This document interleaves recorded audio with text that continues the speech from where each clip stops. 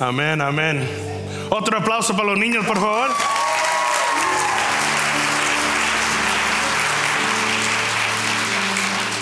Gloria a Dios. ¡Feliz Navidad! Amén, amén. Por los que no me conocen, yo soy el pastor Joey. Tengo el privilegio de siendo el pastor principal aquí de esta bella iglesia. Y de parte de toda la iglesia te damos gracias por venir con nosotros hoy. Y dos cosas que estuve pensando durante esta presentación. Primero, me debo de juntar con el grupo de danza nada más para el ejercicio. Porque lo que ustedes hicieron, por lo menos 3 libras perdieron ahí nada más.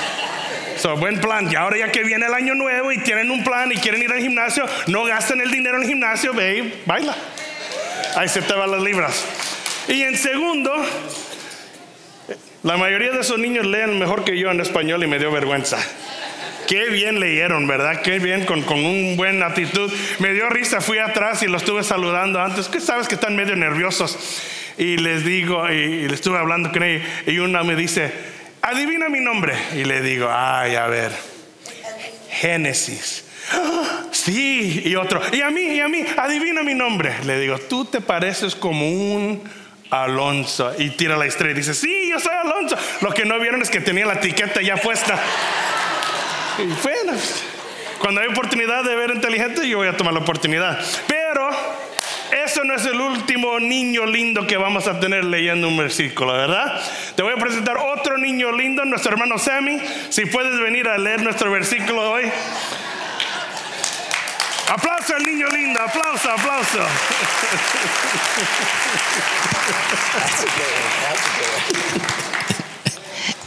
Y mi mamá fuese a decir que soy el más bonito. Okay. Y claro, lo que mami dice es verdad. Vamos a estar leyendo Mateo capítulo 2, los versículos del 1 al 11.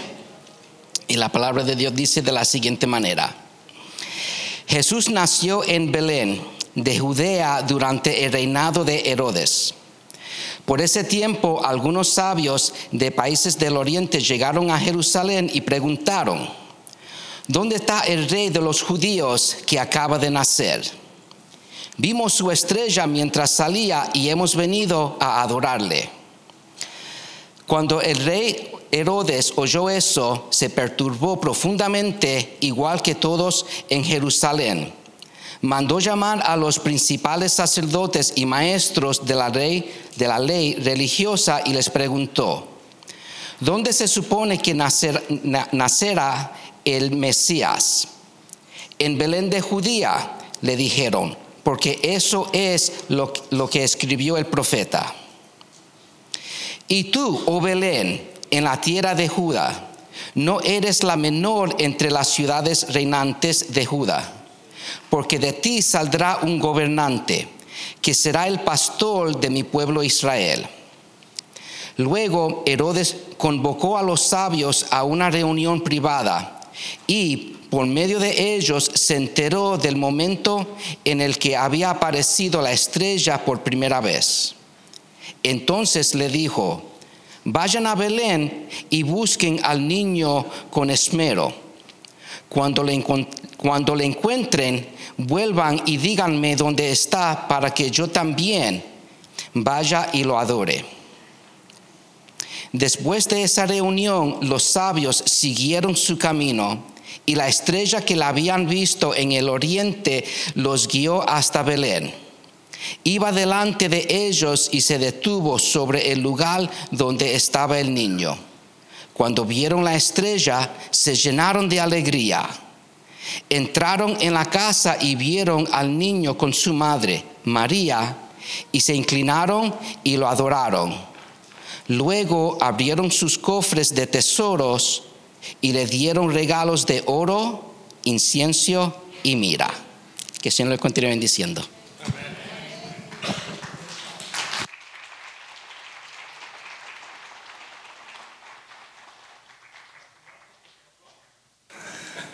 ¿verdad?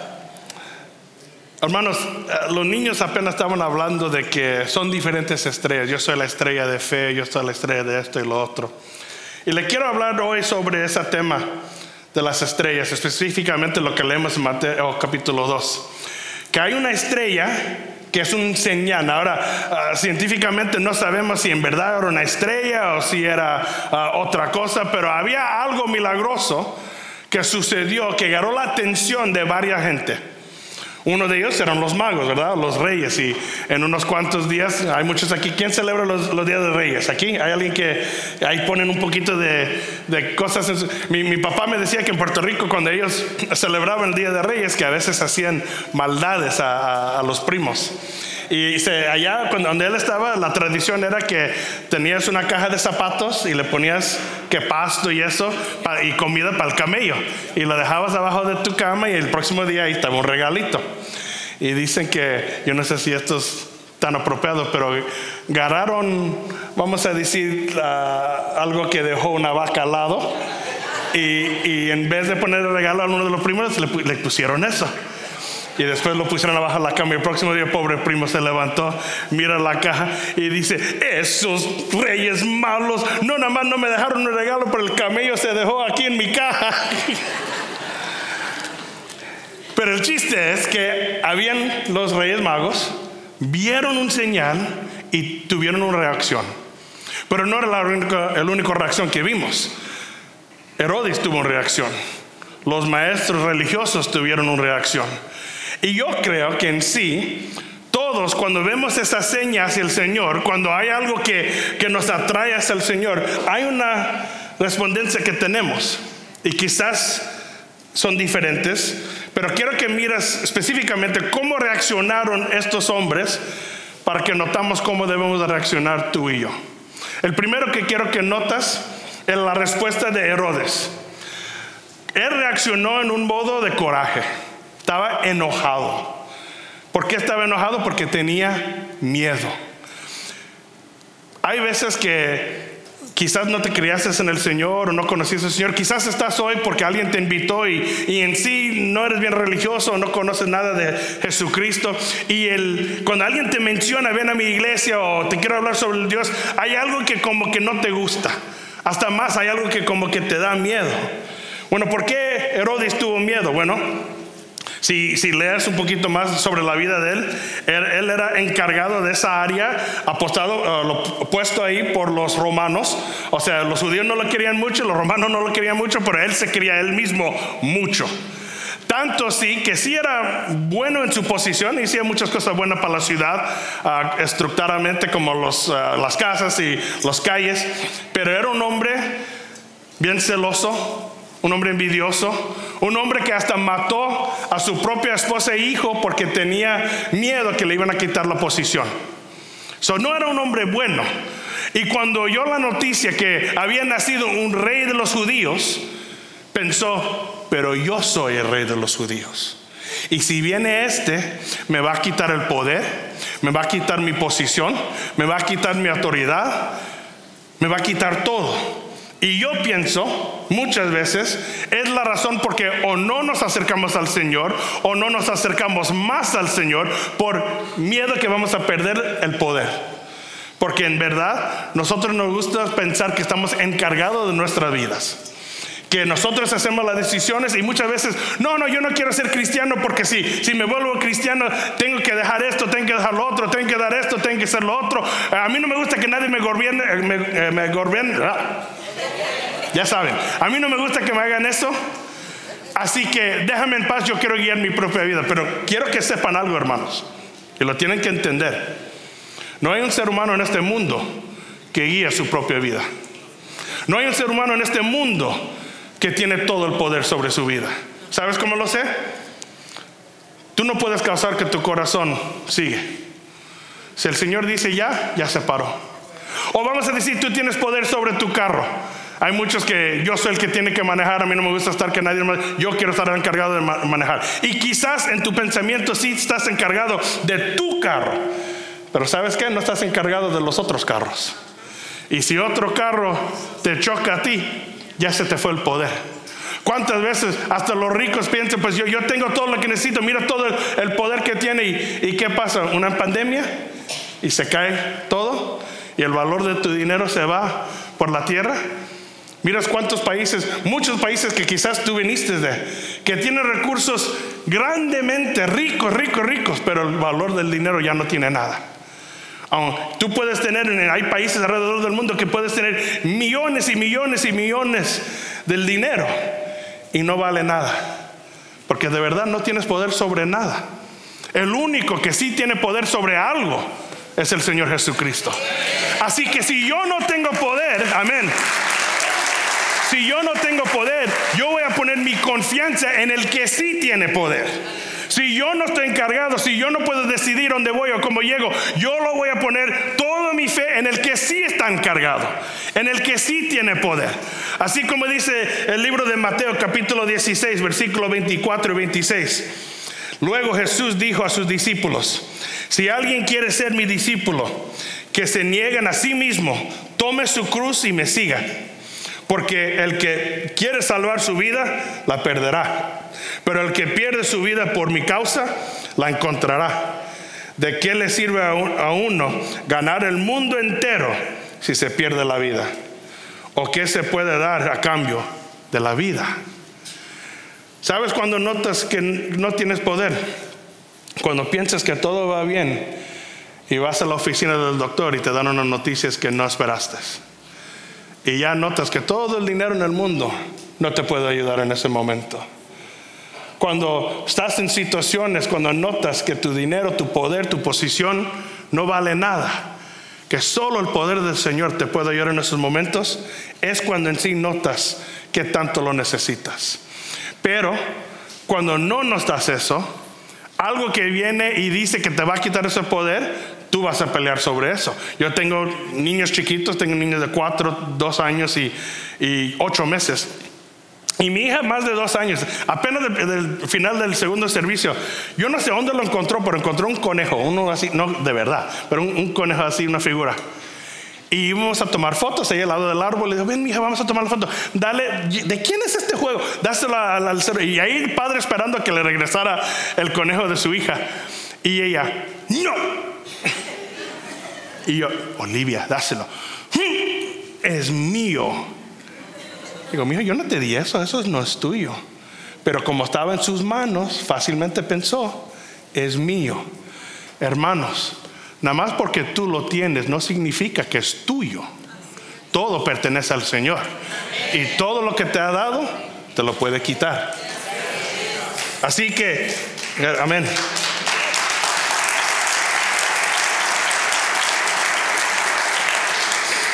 Pero te digo la verdad, con Herodes yo lo entiendo. Herodes era un hombre malo, un pecador. Yo entiendo porque él tenía ese pensamiento. El que no entiendo fue la respuesta de los líderes religiosos, los maestros de las escrituras, porque ellos tenían respondieron en un modo que yo pienso es peor de cómo respondió Herodes, porque ellos tenían indiferencia, no les importaba ni un modo o el otro. Fíjate algo, Herodes vino y le dijo: oye, ¿dónde va a nacer el Mesías? ¿Dónde va a ser? ¿Cuándo va a ser?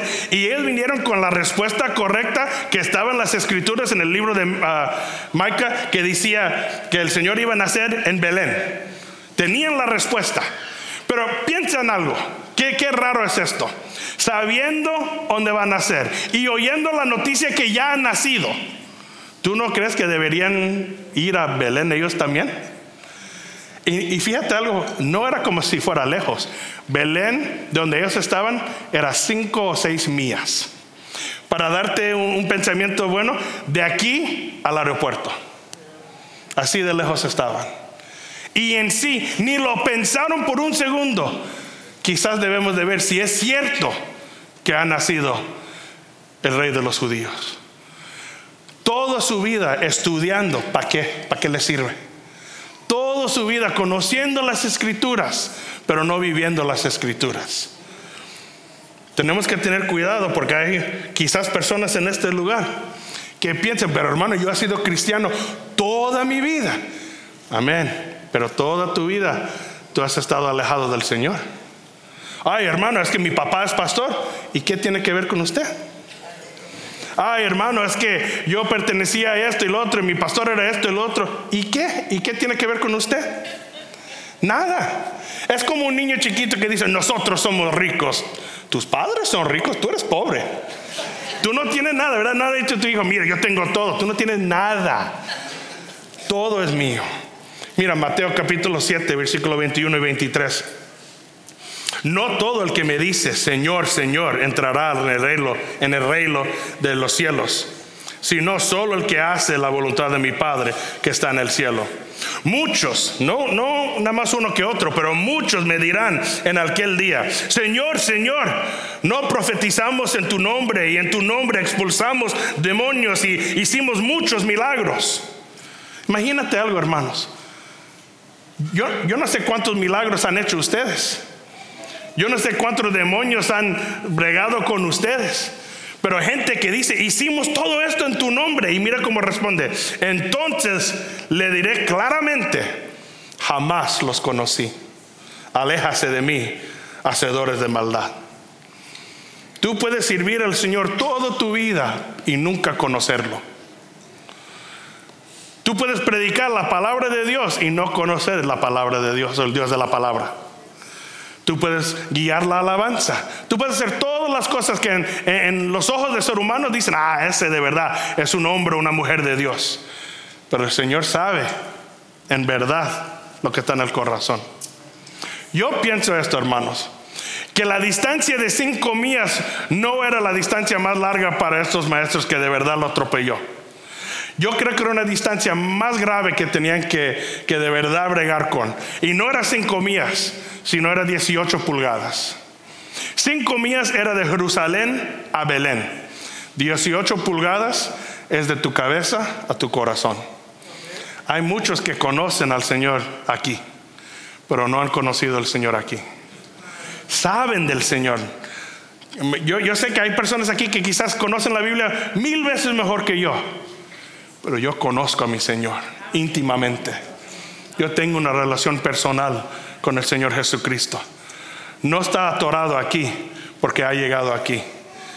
Cuidado, hermanos, hermanas, si el Señor queda en tu cerebro pero no ha llegado a tu corazón. Y la última respuesta fue la respuesta de los sabios. Me encantó porque la respuesta de ella era quizás a través de lo que era lo demás. La respuesta de ellos fue una de alegría. Alegría. Los sabios parecían tener una respuesta opuesta de los otros ejemplos que les dije. No temían perder su título, su poder o su posición.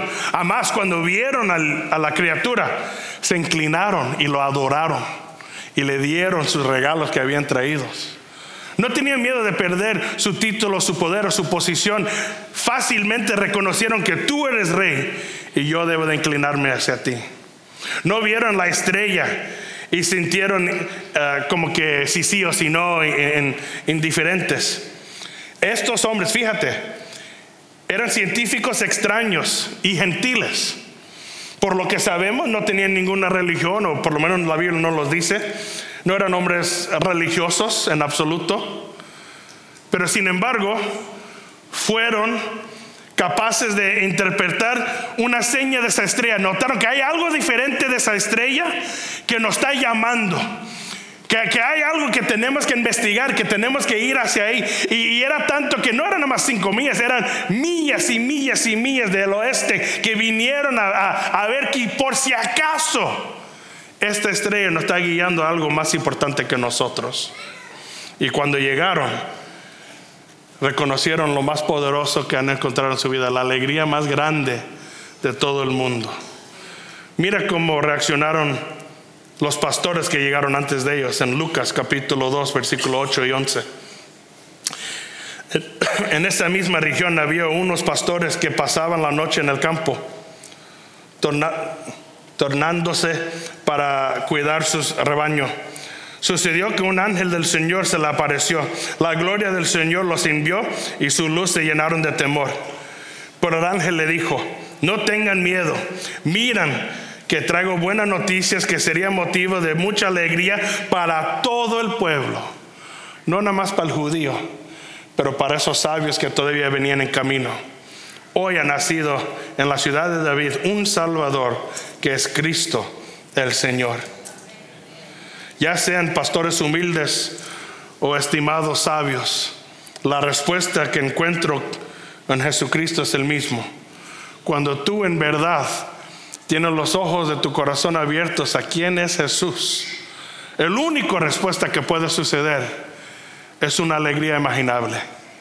La única respuesta que uno puede tener cuando en verdad ha encontrado al Señor Jesucristo es una de adoración y de alegría.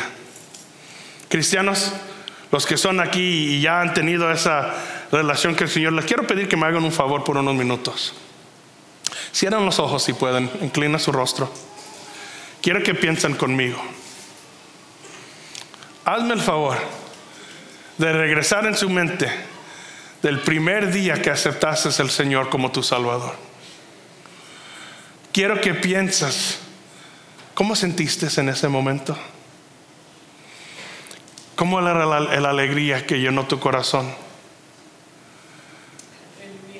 La emoción que sucedió cuando en ese momento el Señor te abrió el corazón y los ojos de tu alma y por primera vez notaste la necesidad de tu Salvador y te llenó con toda la emoción. Acuérdate de la alegría de tu salvación, que en estos días eso es la razón por qué celebramos, porque un Dios grande y poderoso mandó a su único Hijo para que todo en Él que en Él crea podría recibir salvación. Mírame ahora, porque quiero hablar en este momento a los que no han tenido ese momento. Yo dije esto en el primer servicio la otra semana. Uno de mis primos hermanos que ha estado viniendo a la iglesia tiene la edad de mi papá, se criaron ellos juntos en Puerto Rico. Y me dice, casi 50 años cuando empezó trabajando por el CTA, por los autobuses, la ruta que él tenía era la Belmont. Subía y bajaba ahí en la Belmont. Y dice, un día, bastante días, cuando él llegaba al final de su ruta, encontraba papelitos con el Evangelio. Dice, yo creo en mi corazón que venían de esta iglesia, porque hace ya 50 años y esta iglesia tiene más de 120 años. Dice, era lo único que yo conocía en la Belmont y cada vez que pasaba encontraba esos tratos ahí en el autobús. Y me acuerdo a los 21 años, ya cuando estuve acabando de limpiar, agarré uno de esos tratos y en el trato dijo, si crees en tu corazón que el Señor Jesucristo es Rey y lo aceptas con voz alta, confiesas con voz alta, que eres salvo. Y yo pensé en mi corazón, yo sí creo que el Señor es quien Él dice que es. Y en voz alta, ahí sentado en el autobús, aceptó al Señor con un trato que encontró de esa iglesia. Amén. Amén. Pero ahí no acaba la historia. Después de eso se fue a una iglesia ahí en Logan Square, empezó atendiendo él y su hermano. Y después de un rato se dedicó y que se iba a bautizar. Y le dijo a su primo, mi papá, venga a ver mi bautismo. Mi papá no era cristiano en ese momento. Y mi papá el día antes se había peleado con sus hermanos y había dicho algo bien feo a ellos y se medio emborrachó y se sintió bien mal. Y en la medianoche empezó hablando con el Señor. Y le dijo, Señor, si tú dejas que mí y mi hermano nos convivimos, me voy a entregar a ti mañana. Y el próximo día se levantó y ya se fue a la borrachera y pensó, ay, ¿qué dije al Señor? Le hice una promesa que hoy iba a ir a la iglesia y voy a ver a mis primos que se van a bautizar. Y mi padre, aunque terco, siempre ha sido un hombre de su palabra. Y ese día fue a ese servicio, vio a sus primos que se bautizaron y aceptó al Señor como su Salvador. ¿Y sabes qué? Yo nunca he conocido a mi papá antes de que él conoció al Señor.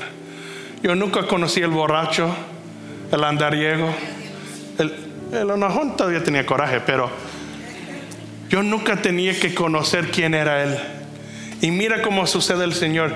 Yo no sé, yo no pienso que en ese momento, en ese autobús, hace 50 años, conocí a mi primo que iba a aceptar al Señor, y después su primo iba a aceptar al Señor, o su tío pues iba a aceptar al Señor, y que ese tío iba a tener hijos, y su hijo iba a ser el pastor de la iglesia que puso el trato, y que todo iba a venir en un coro.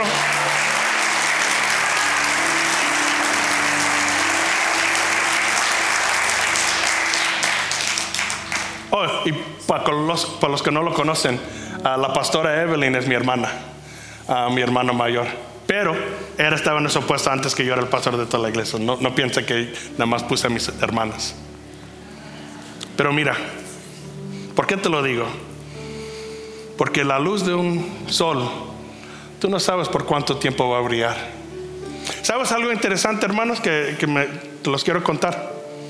Yo no sé la palabra en español, light year, pero light year es el tiempo que dura luz para guiar por un año. ¿Cuánto tiempo dura la luz de llegar aquí en un año? Ahora nosotros, ¿cómo es? Años luz. Era más fácil que pensé. Para nosotros pensamos que la luz es instantánea, porque lo prendes y ahí está. Pero después de una distancia larga sí toma tiempo. Y por eso dicen que cuando están midiendo una estrella, ¿cuántos light years de lejos está? ¿Cuántos años de luz está? Y es interesante porque hay unas estrellas que son 8 light years away, 8 años de luz afuera. O sea, dura 8 años para la luz de ese sol a llegar aquí. ¿Y sabes lo que es lo más interesante? Y yo no sé, porque en Chicago solo tenemos como 4 estrellas que podemos ver, pero quizás tú has ido en lugares donde ves todas las estrellas. Hay veces cuando tú ves todas las estrellas, hay estrellas que estás viendo que ya ni existen, ya no están ahí. Tú estás viendo la luz que apenas llegó aquí, de la estrella que ya no existe. Parece que todavía está ahí porque ves la luz, pero esa estrella ya se ha morido ya millones de años. ¿Por qué te lo digo? Porque cuando tú, cristiano, notas que eres la luz del mundo, la estrella que ahora guía esta generación hacia Jesucristo, no sabes qué lejos va a brillar esa luz. De mi primo a su tío, a su hijo, a mis hijos, a sus hijos, a sus hijos, a sus hijos, hasta que llegue el Señor. Hermano, yo pienso que si hacemos lo que debemos de hacer, como los hombres y mujeres de Dios, la luz de esta estrella nunca va a apagar. Amén. Pónganse de pie si pueden, por favor.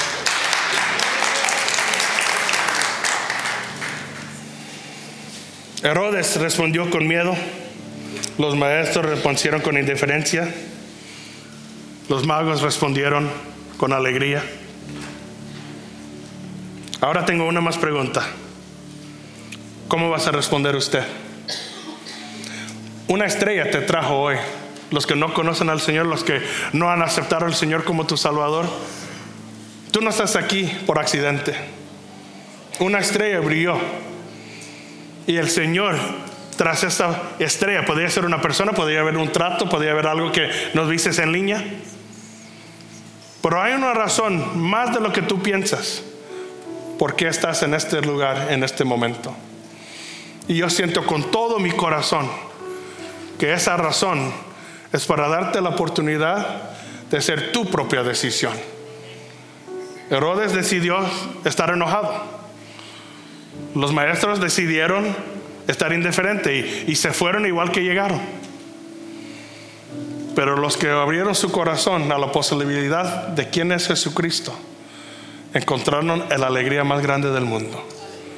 Así, con todos los ojos cerrados, privadamente quiero hablar a tu corazón.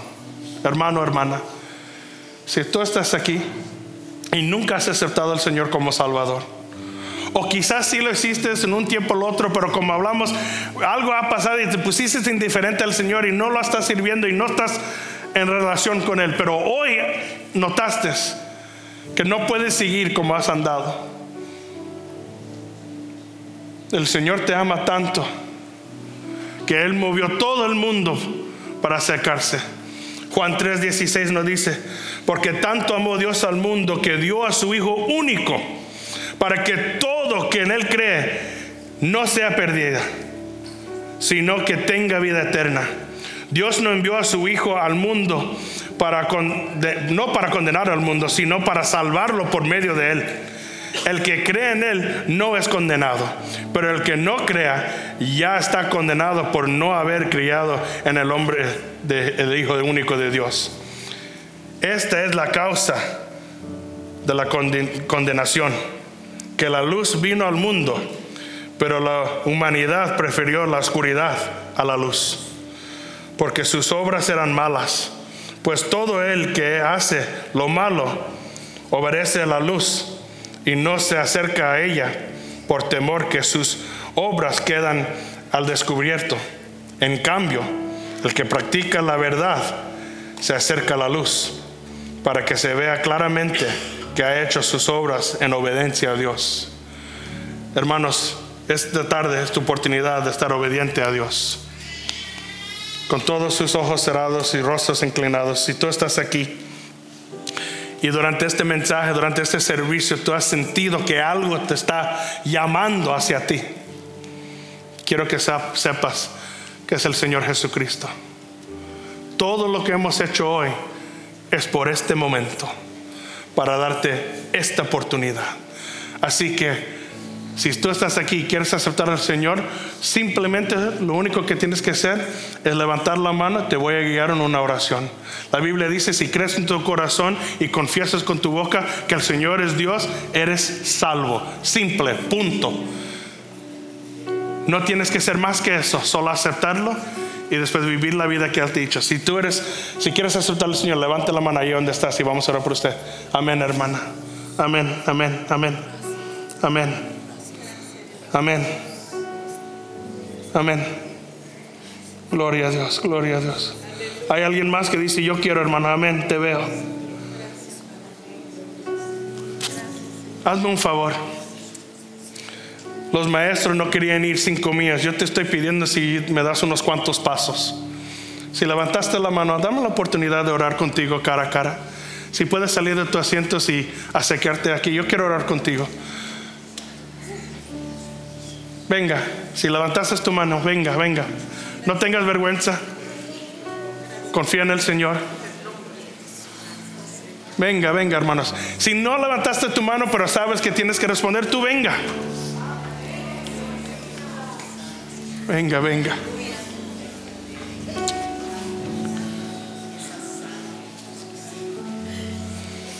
Voy a dar un más minuto para el que está peleando.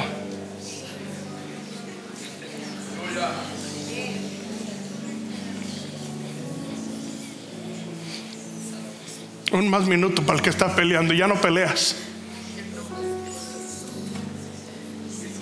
Venga.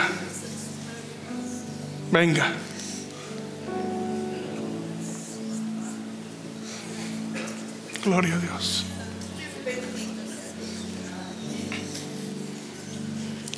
Pastor Lucas, ¿me puedes ayudar?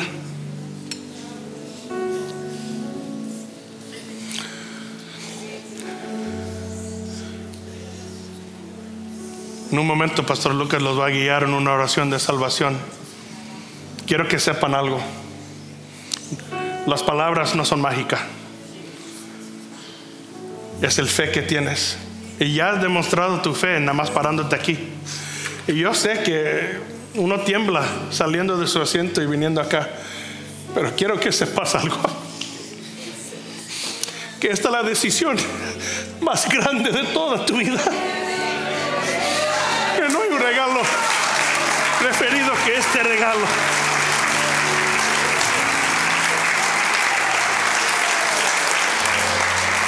Pero mira, tienen que conocer algo. Esto es el principio, no el final. El principio de una vida maravillosa, de una vida preciosa. Y no es que ya se van a ir todos tus problemas, pero jamás en toda tu vida vas a estar solo, porque ahora el Señor está contigo donde sea que estás. Nunca te dejará y nunca te rechazaré. Así que iglesia, ayúdame hermanos, ayuda a nuestros hermanos a orar. Oren con Pastor Lucas que los guía ahora en la salvación. Repitan conmigo, por favor, junto con la iglesia. Jesús, hoy te confieso como mi Salvador y mi Señor. Te pido que me perdones, que perdones todos mis pecados. Hoy reconozco que esa cruz es real. Te pido que bendigas mi vida, que tu amor me abrace. Y hoy quiero hacer un compromiso de seguirte todos los días de mi vida hasta la eternidad.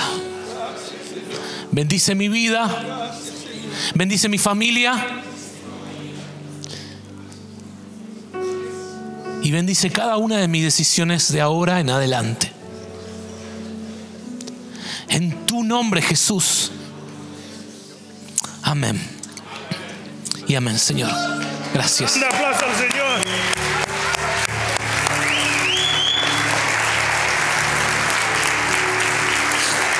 Amén. Amén. Hermana Estela, ¿tenemos a alguien en el...? Ok.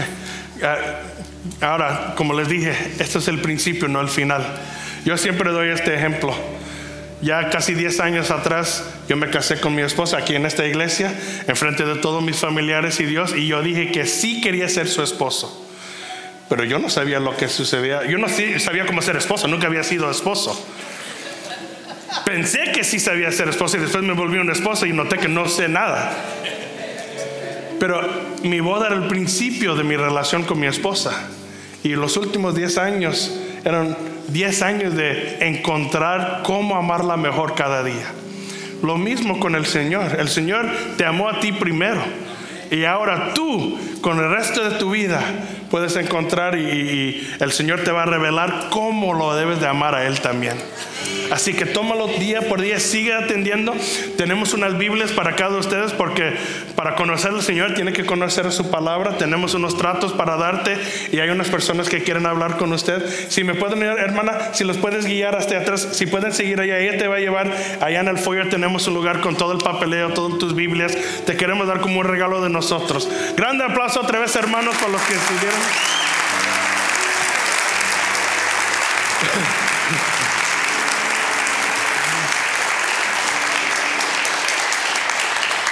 ¿Cuánto le gustó este regalo de Navidad? Amén, amén, amén, amén. Iglesia, quiero que se acuerden de algo. Esa es la razón por qué esto existe. Por eso estamos aquí. No para entretenerlos o para cantar canciones que no tienen tema.